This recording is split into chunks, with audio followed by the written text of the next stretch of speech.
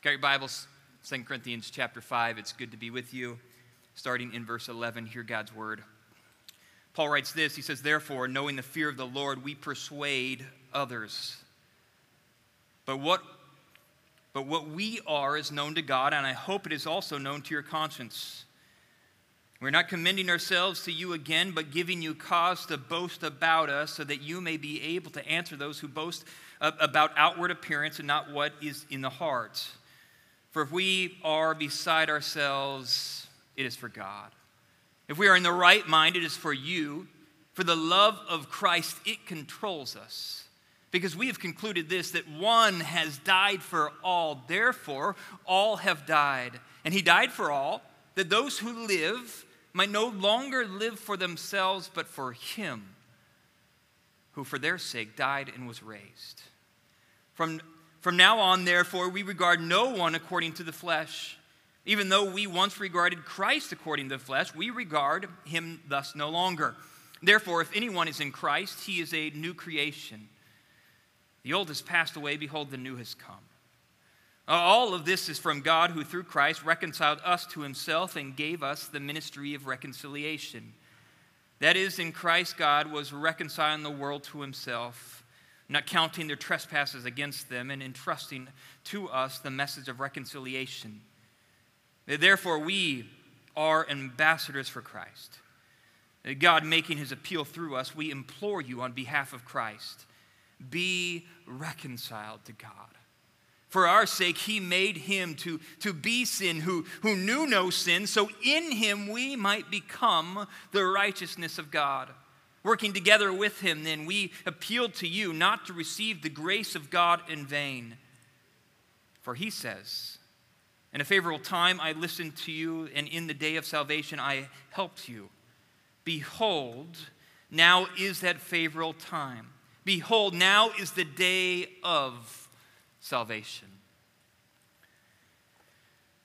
Well, the American missionary Mack Stiles, he tells the humorous story about the time he went to the Tunisian islands with his Arab friend Haytham. Mack was looking upon, there was a sandbar out, and him and his friend kind of were competitive, so as they looked out on the sandbar, Mack turned to his friend Haytham and said, "Hey, I'll race you out to that sandbar." Haytham replied, he said, I need a cigarette break, I can't do that right now. So Mack turned to him, said, "You go get your nicotine fix. I'm going to the sandbar. Meet me out there later." So here Mack was. He was kind of swimming leisurely to the sandbar and thinking Haytham went back, but all of a sudden he saw somebody underneath him trying to make his way to the sandbar. He thought, man, Haytham, that rascal, he's trying to beat me to the sandbar. So then Mack began to swim even harder, because underneath him was this man who was taking these large strokes, and right when this man underneath him was about to bound up and take a breath, he saw his opportunity to beat him to the sandbar, so he grabbed his friend, got him in a headlock, dunked him in the water. As they're splashing up, he's laughing as hard as he can. The other person's got all this water in his mouth trying to spit it out, and just for good measure, he dunked him once again.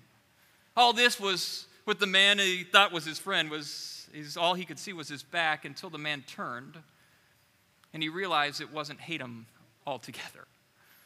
It was this Tunisian person who was simply just trying to swim and make it to the sandbar. As you can imagine, looking at this American trying to drown him, he was quite afraid. He thought, what in the world? I'm going to drown going to the sandbar. And his eyes begin to lit up, and you can see Mack trying to apologize and saying, man, I made a mistake, but this man didn't speak any English. So the more Mack began to babble, the more this man became afraid. The man kind of made his way back, kind of backstepping with his eyes wide open, thinking, what in the world just happened to me? And as he's trying to make his way back to the shore, Mack is following him, trying to explain, I'm so sorry, but this man doesn't understand anything of what he's saying. And all of a sudden, back on the shore, he saw this man, this Tunisian man's family, which was quite large at the time because they were out having a picnic on the beach. They were all standing, quite large men, on the shore. They all saw what took place, and therefore Mack's life was in jeopardy. He needed in that moment somebody to come and stand between him and this other side who was incredibly angry with him. Who was this American man trying to kill their friend? Who was this American man? Literally got this man in a headlock, dunked him a couple times. And all the while, they didn't understand anything of what this man was saying. Mac needed somebody to stand between these two fighting sides. He needed an ambassador. Well, thankfully, Haytham showed up with a cigarette in his mouth at this time, thinking this was the most hysterical story ever. And he begins to explain to this Tunisian people in their language exactly what happened. And thankfully, he thinks it's so funny. Literally, tears are streaming down his face as he's laughing, trying to explain the story, which thankfully, again, allowed this family to understand what took place, and they began to laugh as well. And that moment, because the ambassador Haytham showed up between these two sides, thankfully, they begin to forgive him, and we begin to see reconciliation take place, even friendship, as they invite Mac now to have a kind of picnic lunch with the rest of the family. The ambassador Haytham, he saved Mac's life. In fact, at the lunch, all these grown men were kind of slapping it on the back, saying, "Oh, it's so good that Haytham showed up when he did because your life was in jeopardy." He was saved. But this is what ambassadors do. They stand between two warring sides and they begin to explain things, to explain good news so that reconciliation and friendship can be the result. But as we hear that story, we see similar themes in our message this morning. We see a need for ambassadors, not just on the beach, but we see a need for ambassadors in this world. Ambassadors that can proclaim good news, can stand in the middle of this world and God and begin to explain the good news that yes, God is trying to reconcile the world to himself through his Son, Jesus Christ. We need ambassadors. But here's the thing, is that ambassadors is not as easy job as Haytham's job seemed to be as he showed up on the beach. And sometimes when this ambassador gets between these warring sides, the result is that ambassador is going to take on shrapnel. It's a dangerous job. In fact, that's exactly what we're seeing in the book of 2 Corinthians. We're seeing the Corinthian church, this group of false teachers kind of infiltrate and begin to accuse Paul that he wasn't a true apostle. He didn't make the mark. And they're beginning to do all these kind of arguments against Paul, saying, "Hey, church, you shouldn't listen to Paul." And yet here is Paul's argument saying why he was a true apostle, why they should listen to his gospel message. In fact, we've already seen many of the arguments that Paul's kind of laid out, but this morning in chapter 5, we kind of see this argument come to its fruition, the strongest part of his argument here in our passage. In so many words, what he's saying is saying, I am an ambassador of Christ. He needs this Corinthian church to understand that. He needs them to accept that. He needs them to hear the message and then to respond appropriately. In fact, we see the first words in chapter 11 is the words "therefore," which allows us to see that this argument is continuing from last week's message as Paul is kind of telling it, hey, we have these resurrected bodies, specifically in verse 10. If you remember what it said in verse 10, he turned to the church and said, because we're all going to appear before the judgment seat of Christ. Because this is taking place, verse 11, therefore, we know God's fear, and therefore we make it our goal to persuade others. That's the goal and the mission of an ambassador, to persuade others, to try to convince them of the veracity of the truth of Scripture, to teach them the veracity and the truth of the gospel message that this great big God would come down and send his Son to reconcile the world to himself. This is the mission of the ambassador as we begin to see it in our passage, as Paul says, hey, therefore, knowing the fear of the Lord, we persuade others. However, even with this role as an ambassador is placed into question, notice the clarity that Paul has on his role. Even though the Corinthian church is questioning his role as an ambassador, knows what he says in verse 11 as well. He says, my role is known to God. And then he says, I wish it was known to the Corinthian conscience as well, that they too would be persuaded of his role as an ambassador. In fact, look at what he says in verse 12. He says, we're not commending ourselves to you again, but giving you cause to boast about us, so that you may be able to answer those who boast about outward appearance and not about what is in the heart. Notice what Paul is saying here. He's saying, I'm having to debate my own apostleship and my own ability to proclaim this good message. It shouldn't have been that way. He's saying, hey, the Corinthian church should have came and defended me. The Corinthian church should have convinced these false teachers that, yes, I am a true apostle. But because that's not happening, I'm having to defend myself.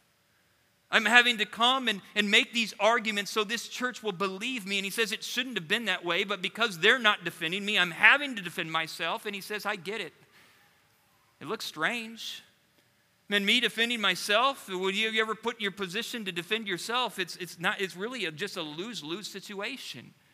You wish that other people would kind of come and stand in the gap for you. But for Paul, that's not happening.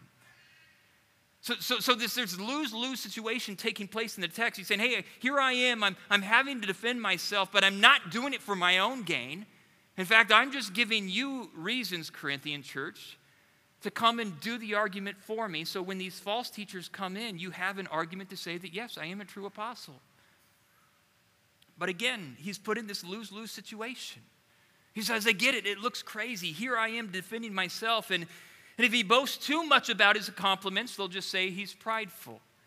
If he comes across too strong in his argument against them, they'll just say that he's too defensive. Again, it's a lose-lose situation. So he says, I get it. It looks crazy. But notice what he says, I'm okay with the crazy. Look at what he says in verse 13. He says, I get it. It looks crazy. But, verse 13, for if he is beside ourselves, it is for God. Or if we are beside ourselves, it is for God. If we are in our right mind, it is for you. In other words, Paul says, I am defending myself, and it looks crazy. I'm doing it for the gospel's sake. Therefore, for the glory of God, I'm trying to defend my ministry so that you believe in the gospel message. So he says, if I'm doing this for the gospel's sake, it's for the glory of God. But yet, if I'm persuasive enough to convince you that I am a true apostle, then I've done it for your benefit, Corinthian church. Because if you believe in my apostleship, you believe in my message and then come to saving faith. So he says, I get it, it looks crazy, but I'm doing it for you. So yes, we've seen the ambassador job is not always as easy as we would like to think. Sometimes, becoming the bridge between two different groups of people, you get stepped on. So Paul is saying, hey, it's not hard, but notice what he says next. Even though it's a difficulty, now he gives us the motive. What makes an ambassador for Christ so strong is their motive. And look at what he says. It says it's for the love of Christ. The love of Christ compels us in our mission. Look at what it says in verse 14 to 15. For the love of Christ, it controls us. Because we have concluded this, that one has died for all. Therefore, all have died. And he died for all, that those who live might no longer live for themselves, but for him who for their sake died and was raised. Paul has already given us kind of hints to his motive. Verse 11, he says, but it's for the fear of God that moves us to persuade. Then verse 13, he repeats himself. Yes, I'm crazy for God's sake, for his glory. And then he repeats himself just to make sure we didn't miss it in verse 14 here. He says, but the love of Christ, man, it controls me. And this is not just what compels an ambassador, but this was his life motto. This is the love of Christ, it controls me. After all, it's Christ who is the one who came to save Paul, to redeem Paul, to rescue Paul, to use Paul. So Paul says, in light of that reality of this great big God who came to save me and redeem me, then what is the natural response? The natural response is to offer all of who I am to this great big God. He says, the love of Christ, it controls me. Just listen to the words in verse 13 again.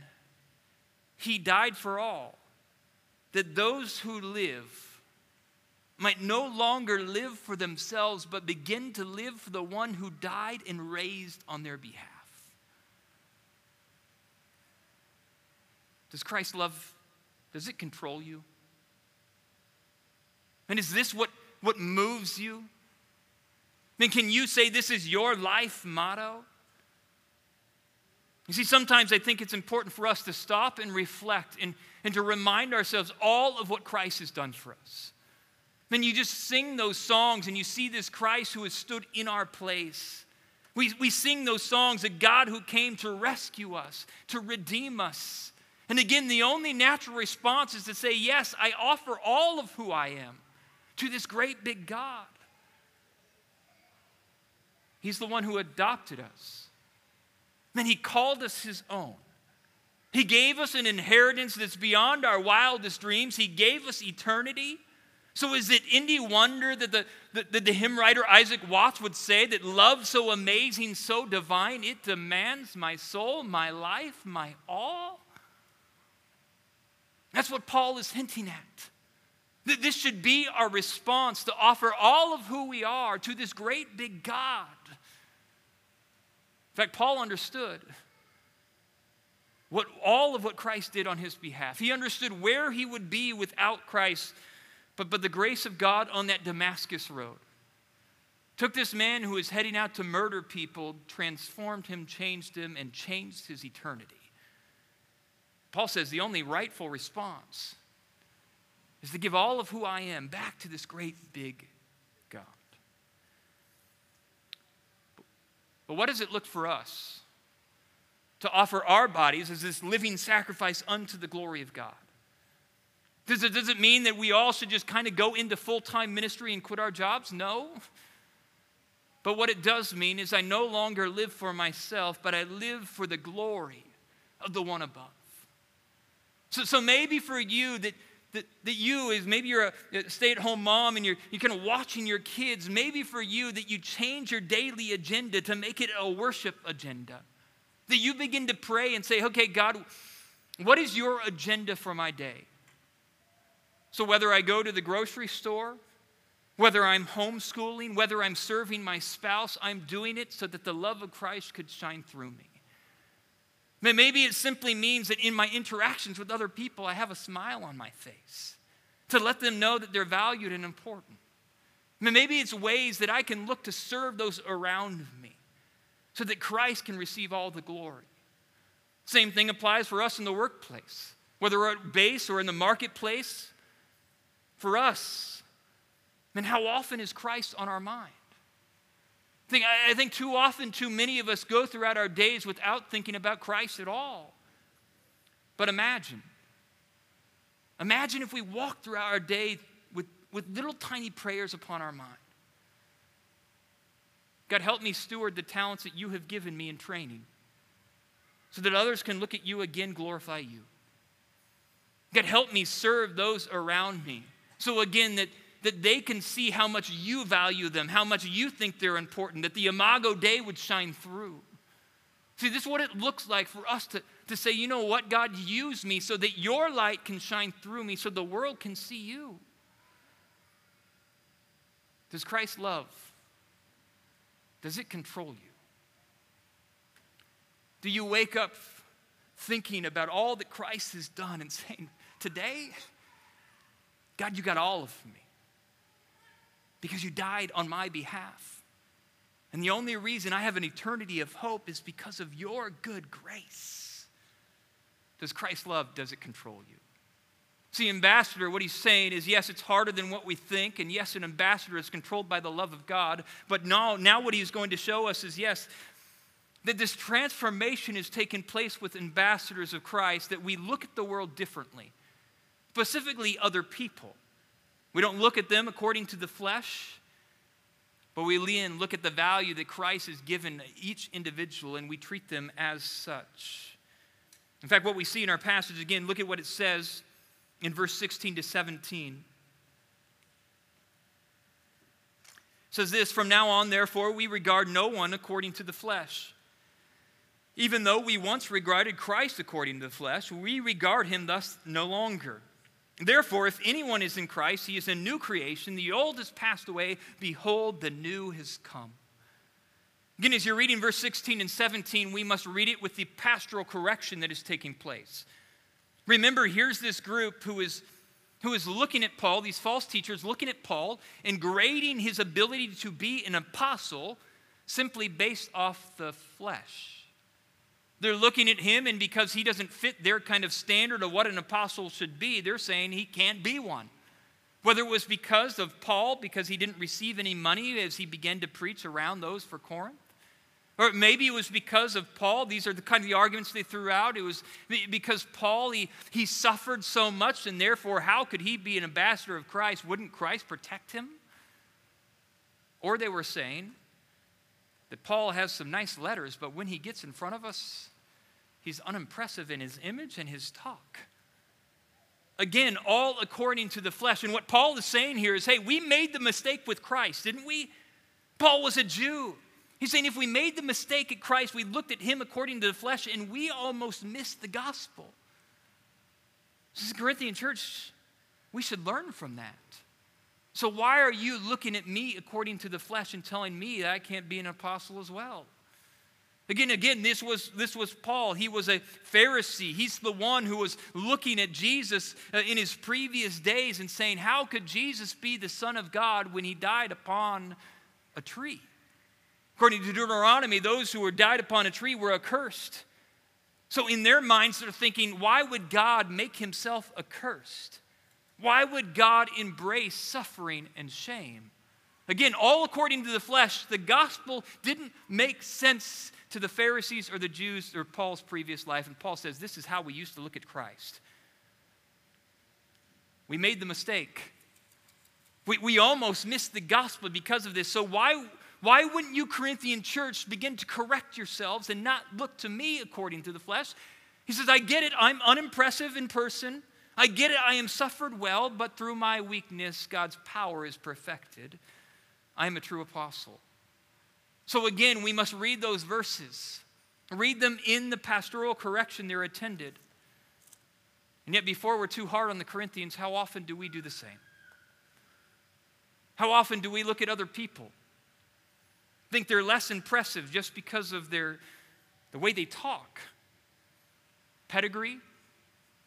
Maybe they don't have enough degrees for our liking, or maybe their rank is lower than us, so we look down upon them as less than. Too often we make these impressions and we look at other people and based off of whether we think they're intelligent or important, that's how we value them. And yet Paul is saying, shouldn't be that way for a Christ follower. Shouldn't be that way. Look, again in verse 17. I know we use it in this evangelistic kind of way we talk about verse 17, but in context, understand what it's saying. If anyone is in Christ, he is a new creation. The old has passed away. Behold, the new has come. Paul says a new way of looking at people has overtaken us. The old way of evaluating people off of kind of this outward appearance, off the flesh, that has passed away. And now we begin to evaluate people based on how Christ looks at people. We see that all people are important. We show all people value because Christ showed them value. They're made in the imago Dei. They're made in the image of God. So every single person on this earth has value and is important. And God is trying to reconcile these people to himself. So you see what he's saying in this passage is pastoral correction. The old has passed away. Behold, the new has come. So don't evaluate people off the flesh anymore. We've been transformed. In fact, as I read this passage, my mind's eye kind of looks at Jesus' kind of ministry in a different light. Specifically Luke 4. If you're reminded of Luke 4, Jesus is coming out and he's kind of telling people what his ministry is going to be all about. He stands between the temple, he grabs his scribe and he begins to read these words. Luke 4, verse 16 to 19, Jesus unrolled the scroll and found the place where it is written and said, the Spirit of the Lord is upon me, because he has anointed me to proclaim good news to the poor. He sent me to proclaim liberty to the captives, and recovering sight to the blind, to set at liberty those who are oppressed. And as you're hearing those words, there's kind of two ways we can read it. One sense, we read it in the spiritual, right? He came to rescue the poor in spirit.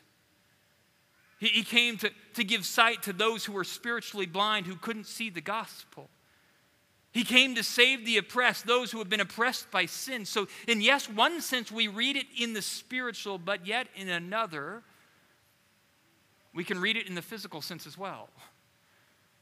Jesus came to allow blind people to see. He allowed the lame to walk. He allowed the oppressed in society, and he lifted them up and he set them free. So in one sense, we begin to see the spiritual and the physical are more united than we would like to admit. My point is this: how can we who are spiritually blind look down on people who have deformities thinking they're less than when we're spiritually blind ourselves? We can't. It's hypocritical. How could we look down on those who are poor in finances, in their poverty, when we are poor in spirit? Again, we can't. You see, the cross, it changes our perspective of how we look at other people. At the cross, we're all equal. All sinners in need of a big God to pour out his grace upon us. Can't look at other people the same way after the cross.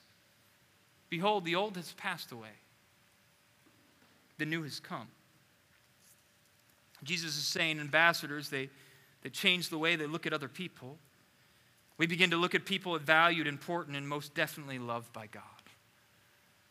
So he's begun to laying out this ambassadorship, what it looks like. He says what propels us. It's the love of Christ. Yes, it's a little bit harder than what we like. It changes the way we look at other people. We don't look at them according to the flesh anymore. We see their value, but next he begins to give us the message of an ambassador.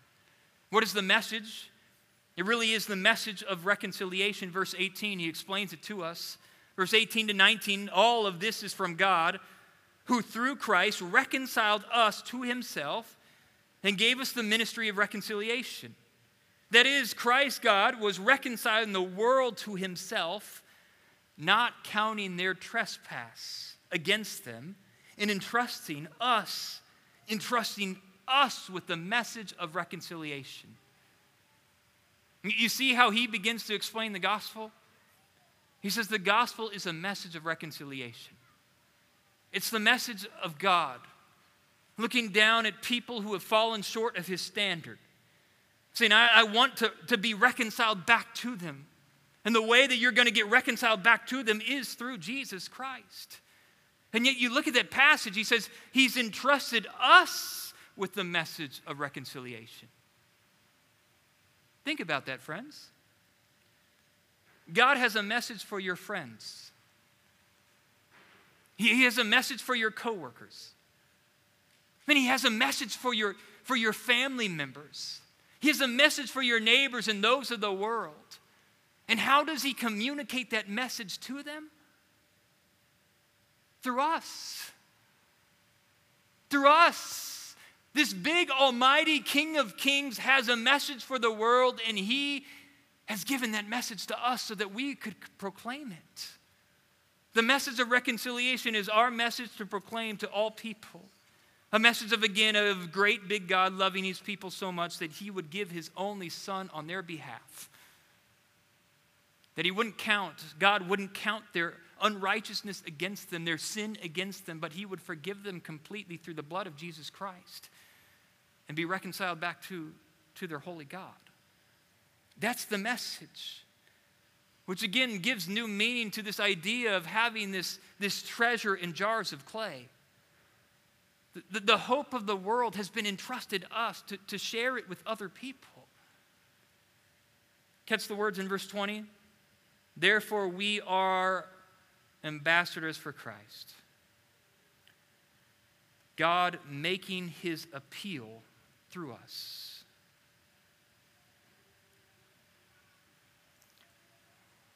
An ambassador, one who has been sent by God to proclaim the gospel, the good news to the world. Again, there's this breathtaking kind of thought about that God would entrust us with the message of salvation.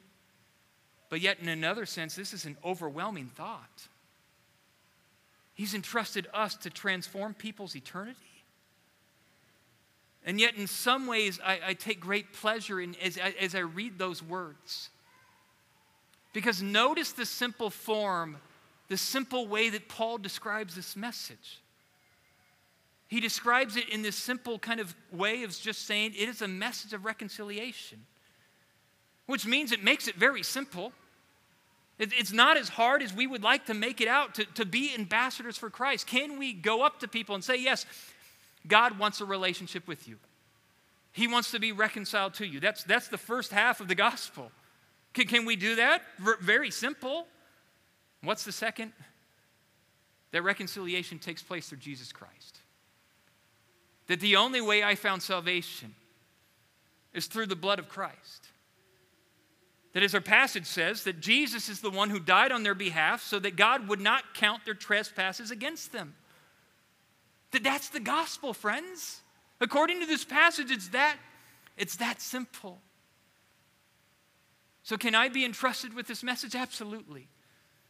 Do I need to know a whole bunch of facts? It's that simple. It's a message of reconciliation that this God, this almighty God, because we have sinned, there's been this separation between us, but yet he is gracious enough for us to be back in relationship with him.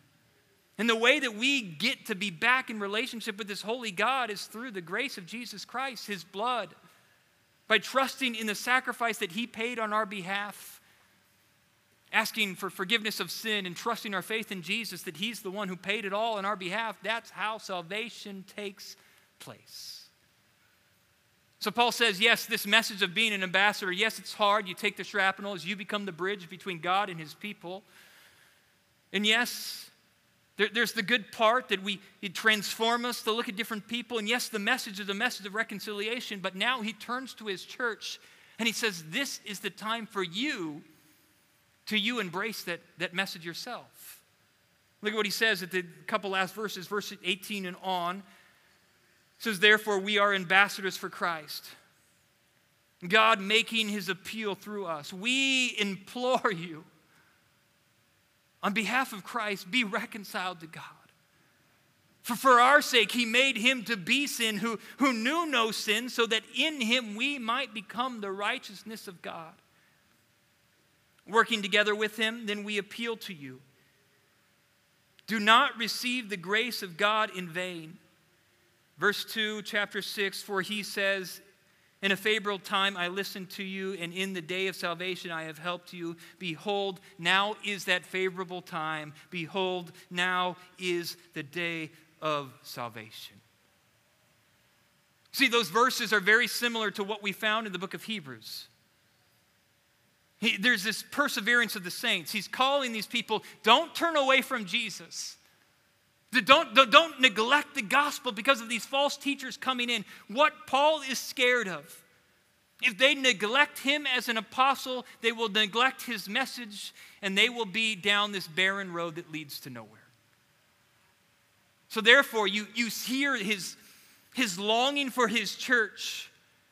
You hear him. We say, we implore you, church. We beg you. Don't receive God's grace in vain.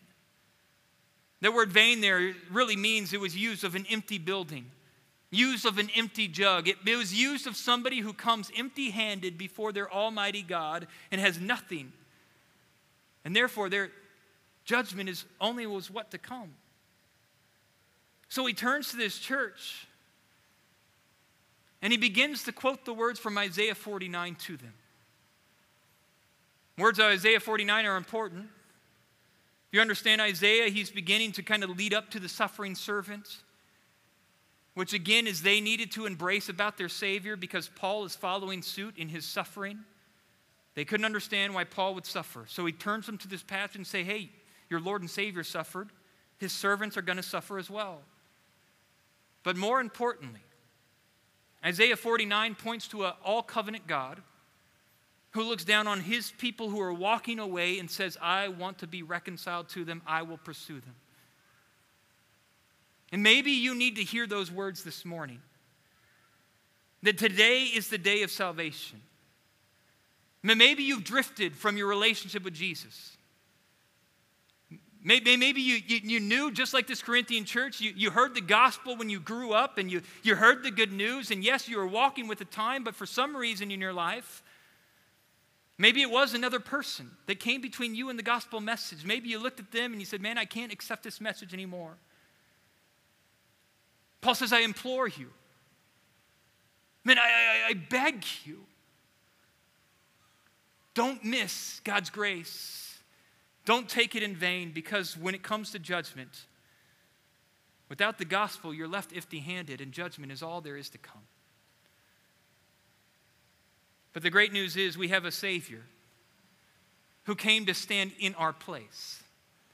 So when judgment comes, God doesn't look at us and our sin, our unrighteousness, but he looks at the imputed righteousness of Jesus, who has been given to us through faith in Jesus. He says, if you simply just turn and ask for forgiveness again, a great big God will forgive you, because his grace is big. Today is the day of salvation. God, we're thankful for your word. To think that you have entrusted us with the gospel message, it's a weighty thought. To think that you have a message for the world, you have a message for our coworkers and our family and our friends, and you have entrusted this message to us to proclaim it to them. God, that's a weighty thought, but yet we understand that you are with us as we do it. We understand that you're the one who transforms hardened hearts. And all we have to do is proclaim what you've told us to do. We're simply ambassadors, the one who stand in the middle. God, give us the courage this week to proclaim your goodness to those around us. God, give us the ability to look at people differently, not by the flesh, but let us see the value and the importance that you have given them, so that we can treat them like you do. And God, I pray for those who are weary in being ambassadors, those who have been stepped on by those in the church or those on the outside, give them courage to continue on. Holy Spirit, fill them, empower them, give them just your favor, so that they would feel refreshed, that they would be able to go out and proclaim your good news again. God, we pray these things in your name. Amen.